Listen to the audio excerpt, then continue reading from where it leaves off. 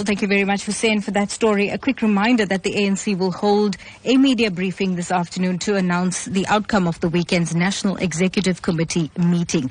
Tensions flared up once again when the party's policy guru, Jill Nechitenze, tabled a motion for the recall of President Jacob Zuma as head of state. It's believed that Zuma allies strongly opposed the motion, which was debated till late yesterday. And apparently, the embattled president is also fighting attempts by opposition parties to mobilize support from ANC parliamentarians to table a motion of no confidence in his leadership. Well, the meeting follows growing calls for Zuma to step down after his controversial cabinet reshuffle in March, which resulted in 2 ratings agencies downgrading the country to junk status. It's believed that Zuma has threatened the ANC-NEC not to push him too far. Well, we do have political analyst Professor Somadoda Fikeni online to tell us more about this ANC-NEC meeting and the results and the outcomes thereof. Good morning, Professor, and welcome to Newsbreak. Good morning to you and good morning to your listeners. Now, what's your reaction to the news that President Jacob Zuma has reportedly survived this second motion of no confidence?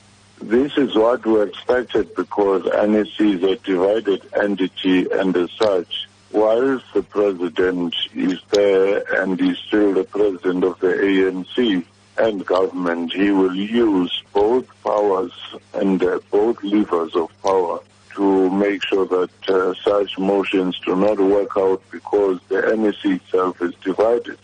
So, Professor, many South Africans are asking on social media if this indicates that there is a problem with the party, not the person. Is that what you're saying? That's precisely the point. For some time, ANC has been a divided entity without being able to resolve any issues, but many often it would cover up and it would present a defense for their actions.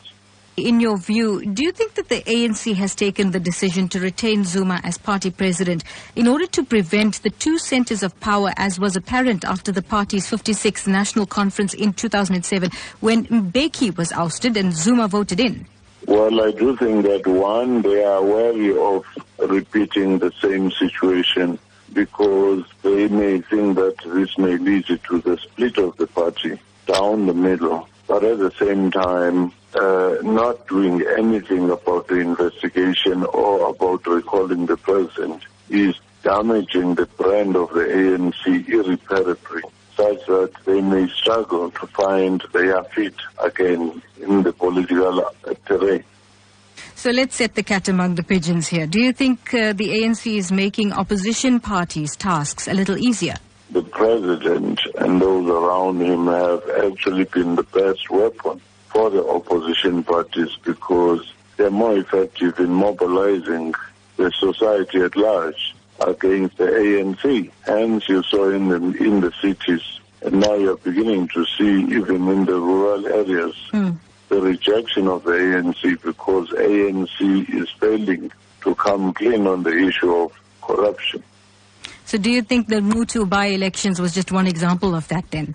It was one example wherein ANC is now beginning to suffer in the rural areas as well. Therefore, the notion that the president has this uncritical voter base in the rural areas is beginning to be challenged. And also, the notion that ANC is working as a bloc in KZN is also being exposed as not being true. Professor Somadoda Fikeni, political analyst, thank you very much for joining us on Newsbreak this morning.